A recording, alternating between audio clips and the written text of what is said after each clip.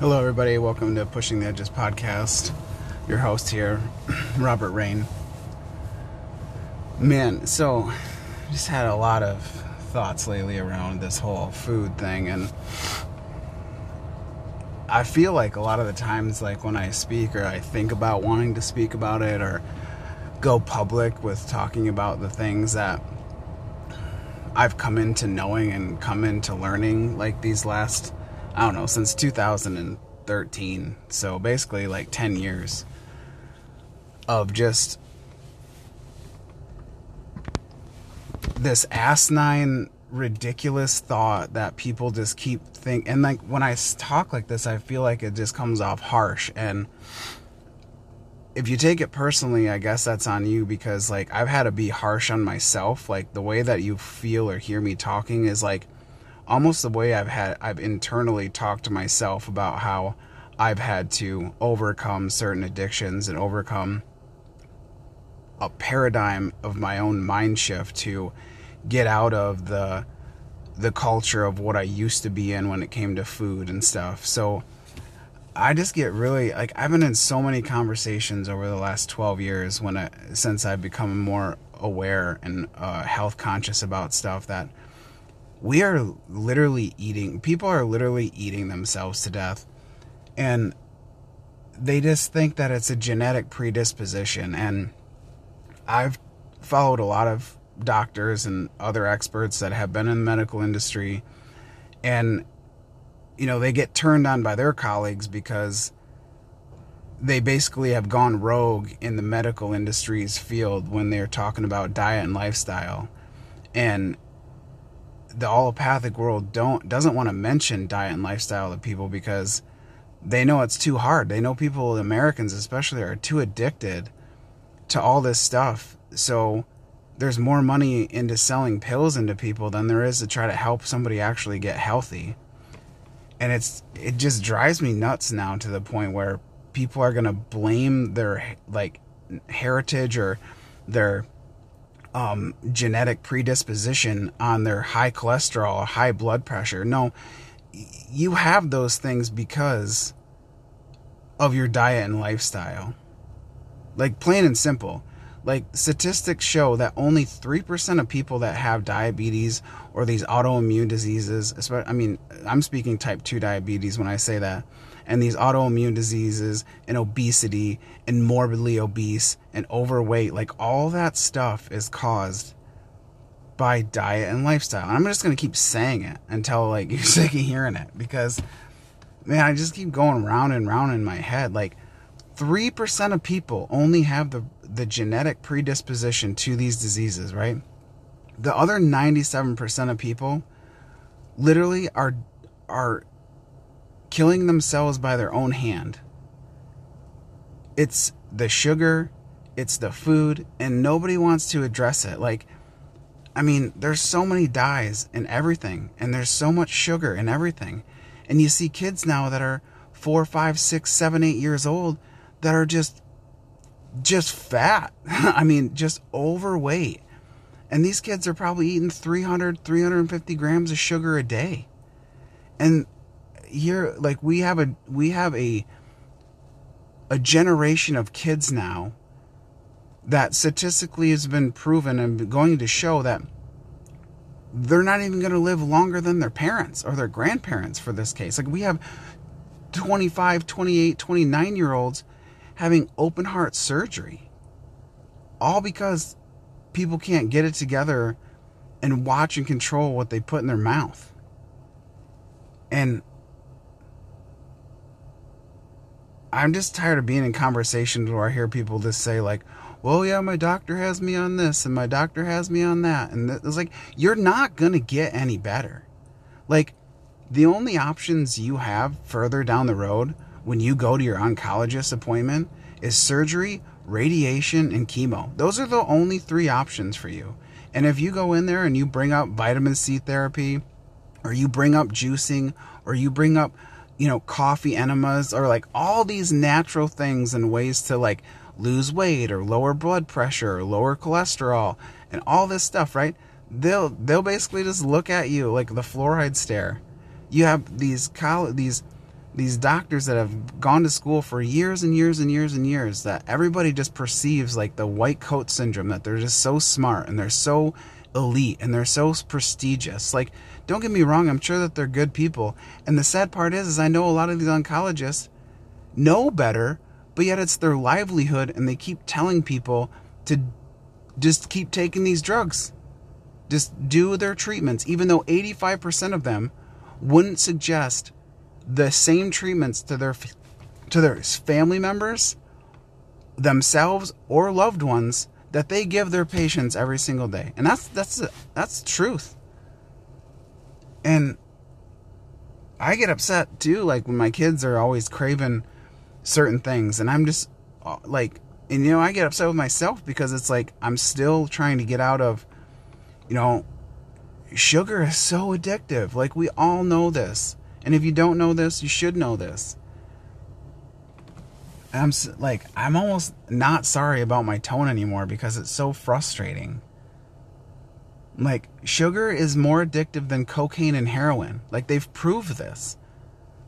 In rat studies, rats would walk over electrical grids just to get to sugar water over cocaine. Like, and you see all this facade of like Gushers and Fruit Roll-Ups and all this crap, Hostesses and Little Debbies. Like, it's just appealing to kids. And then we have kids just getting fatter and fatter and sicker, and in my opinion, dumber and dumber because of the brain fog that goes along with all the sugar and aspartame and the dyes that they're consuming on a regular daily basis. And the parents, and like, that's the thing, the parents don't even know. The parents don't even realize. And that's the sad part, is that the food industry is just literally doing what they want without any government, without any regulation whatsoever most of the time. And people are just consuming stuff and they think it's food, but we're consuming more food-like products than we are actually food anymore. I mean, people are supposed to be, an average person, minimum, supposed to be eating 7 to 8 servings of fruits and vegetables a day. The average American barely gets 2. But the average American takes in 9 to 12 extra teaspoons of sugar on top of the daily recommended of 25 grams a day. And some people are taking in 20 to maybe 50 tablespoons of sugar. Like, Americans are eating 157 pounds of sugar a year. Back in the 50s, Americans were eating a half a pound of sugar per year. And like stuff I've posted all over my Facebook sometimes, like, it's not our genetics that are changing. It's the things that people are eating and the way our food industry is changing. That's it. And I'm just so fed up with people playing the victim over what they can't and cannot stop putting in their face, in their pie hole. And like, I know it sounds horrible, but, and then sometimes I do these podcasts and I think to myself, like, am I really going to post this? And it's like, yeah, Robert, you are. Because like today I was in the grocery store. I've taken so many pictures of labels and ingredients and sugar contents. Like, the sugar content for one Oreo cookie that's a cookies and cream, one cookie is 10 grams.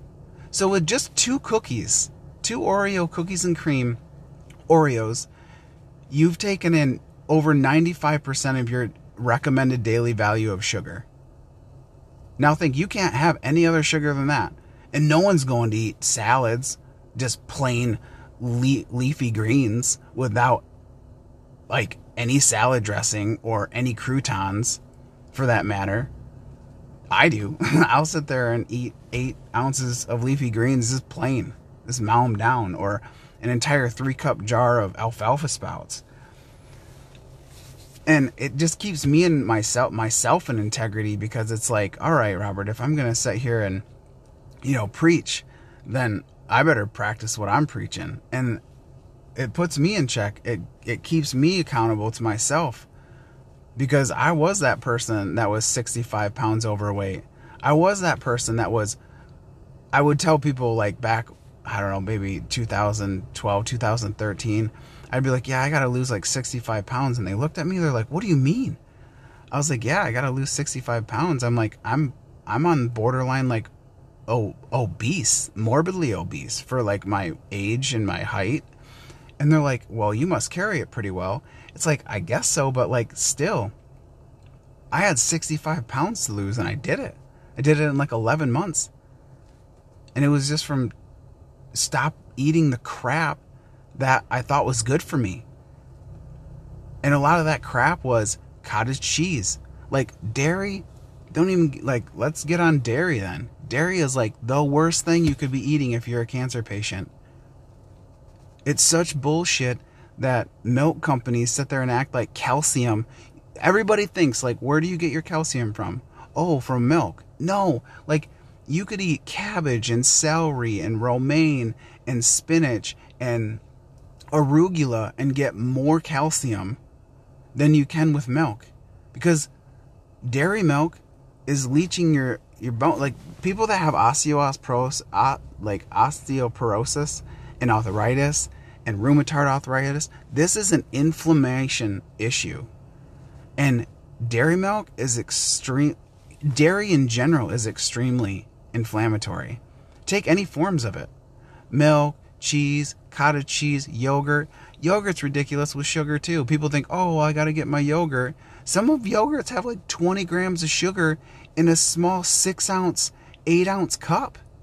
That's your daily dose of sugar right there. You can't eat any more sugar all day, but people think, well, I'm getting good gut health because no. Dairy, yogurt is the crappiest thing that you probably could be eating if you want to get good probiotics in. I mean, goodness gracious. America's got a lot of waking up to do when it comes to, like, we're like 68th in overall health. We have I get tired of hearing people say, like, we have the greatest healthcare system. No, we have the greatest disease management and death care system is what we have. That keeps feeding people through the revolving door of sickness to get on another pill, to get on another pill. I had a conversation with a person the other day. They're like, yeah, I'm on a ton of medications. And I was like, what do you mean? How much is a ton? They're like, yeah, I'm on 7 prescription drugs. And I'm on this one to combat this, and I'm on this one to help relieve the side effect of this one, and blah, blah, blah. It's like, if you can keep all that, in my mind, I'm thinking to myself, like, holy cow, and I'll have a conversation about water with them. And just the concept of water just goes over their head. And I think to myself, like, I couldn't even keep this straight on a daily basis, especially with older people that have dementia or on signs of onset dementia that are sitting there trying to take 7 different medications a day. Like, how can you keep, in my mind, I'm thinking, how can you keep that straight? And that's their day. They go to an appointment, they come home, they get this, they go to the pharmacy and fill their script, and like, it's just mind-numbing, like, just ridiculousness to me that this is where we're at in this country still. But yet here I am labeled as this, like, extremist when it comes to food, or this conspiracy theory when it comes to Monsanto, like, poisoning all our land, and Bill Gates freaking owning tons of farmland that's just genetically modifying everything. Like, over time, we are going to genetically modify our cells, our DNA, if we keep eating all this bullshit. And, like, I seen Captain Crunch, Captain Crunch syrup the other day. And then today I seen a Fruity Pebbles syrup. Dies after dies after dies. And I heard one lady on Fed Up say, you might as well just be lighting up your kid a cigarette. And I thought one time, I heard that back in like 2013 when I watched that video, that documentary. And I thought that was extreme when she said that. But now here, 10 years later, I'm like, holy cow, like, yeah, you might as well be just giving your kid a pack of cigarettes and be like, here you go. It's no different. And parents are just oblivious to it. wondering why their kids are sick all the time, wondering why they have all these gut issues, wondering why this and wondering why that. Well, shit, when they're eating 150 grams of sugar a day and they're irritable all the time, they're just craving sugar, and the minute they get a sucker or whatever else, I mean, don't get me wrong, I have to have this conversation with my kids almost on a weekly basis. Like, I get tired of it until I'm blue in the face about it. And they're sick of hearing it too, but it's like, you guys are being conditioned to just like have your taste buds being taken over. And you have no willpower about it. And believe me, I can attest to the willpower thing. This last several months, it's been difficult walking into the store and being like, oh, get some peanut butter cookies or this or that. It's like, and then I got to tell myself, no, Robert, like, you're not going to be a victim to that. You're not going to be another statistic that's just going to go in there and buy this bullshit that you know is bad for you, and you're going to support a company that you don't want to support. But yet, sometimes I'm looked at like, well, and that's the other thing, like people supporting all these companies that they have no idea what they're supporting and just buying it and buying it and buying it. But yet, here I am, an independent distributor of multiple products, and then I'm looked at like, oh, you're just a multi-level marketer. I'm so tired of that. I'm so tired of hearing people say that or be offended by me or back away from what it is that me and my wife are offering to people. It just gets ridiculous to the point where, you know what? And having family members be pushed away from us because we decided to have to like literally do a 180 on our lifestyle and how we treated things and the remedies that we did. Like, and have everybody just ostracize us basically because we're too extreme. Man, I'll never remember what Dr. Caldwell Esselstyn said. He was a famous cardiothoracic surgeon, and he said that's it. Like when people say that's extreme to change your diet and do this, like that's extreme to be just eating plants and whole base foods and just a little bit of meat here and there. You know what's extreme is taking a 20-year-old who should be at the peak of his health and his life and taking him into an OR and cutting up his femoral artery or his femur, his leg, his thigh, taking out veins, cracking up his entire chest, stopping his heart, and then doing a double or triple or quadruple bypass because they can't stop eating sugar and high saturated fat meats and stuff like that. And then close them back up, and then, no, that's extreme. But then everybody looks at like, oh, they got to go in and have open heart surgery. Oh, it feels so bad for you. No, like, don't get me wrong. Yeah, that sucks. But completely preventable. And people, like I said, Americans are literally killing themselves by their own hand. And nobody wants to even bat an eye at it. And then when you sound like me saying this stuff, it's like, oh, you don't have a heart. You don't have a conscience, or you don't have any empathy around it. No, I do, because I was that person that if I kept going the way I was going to be that person laying on that surgery table, not knowing any different, listening to a doctor tell me to do something to save my life. Instead of someone telling me, no, wake up, ding dong, like, and quit shoving sugar in your face.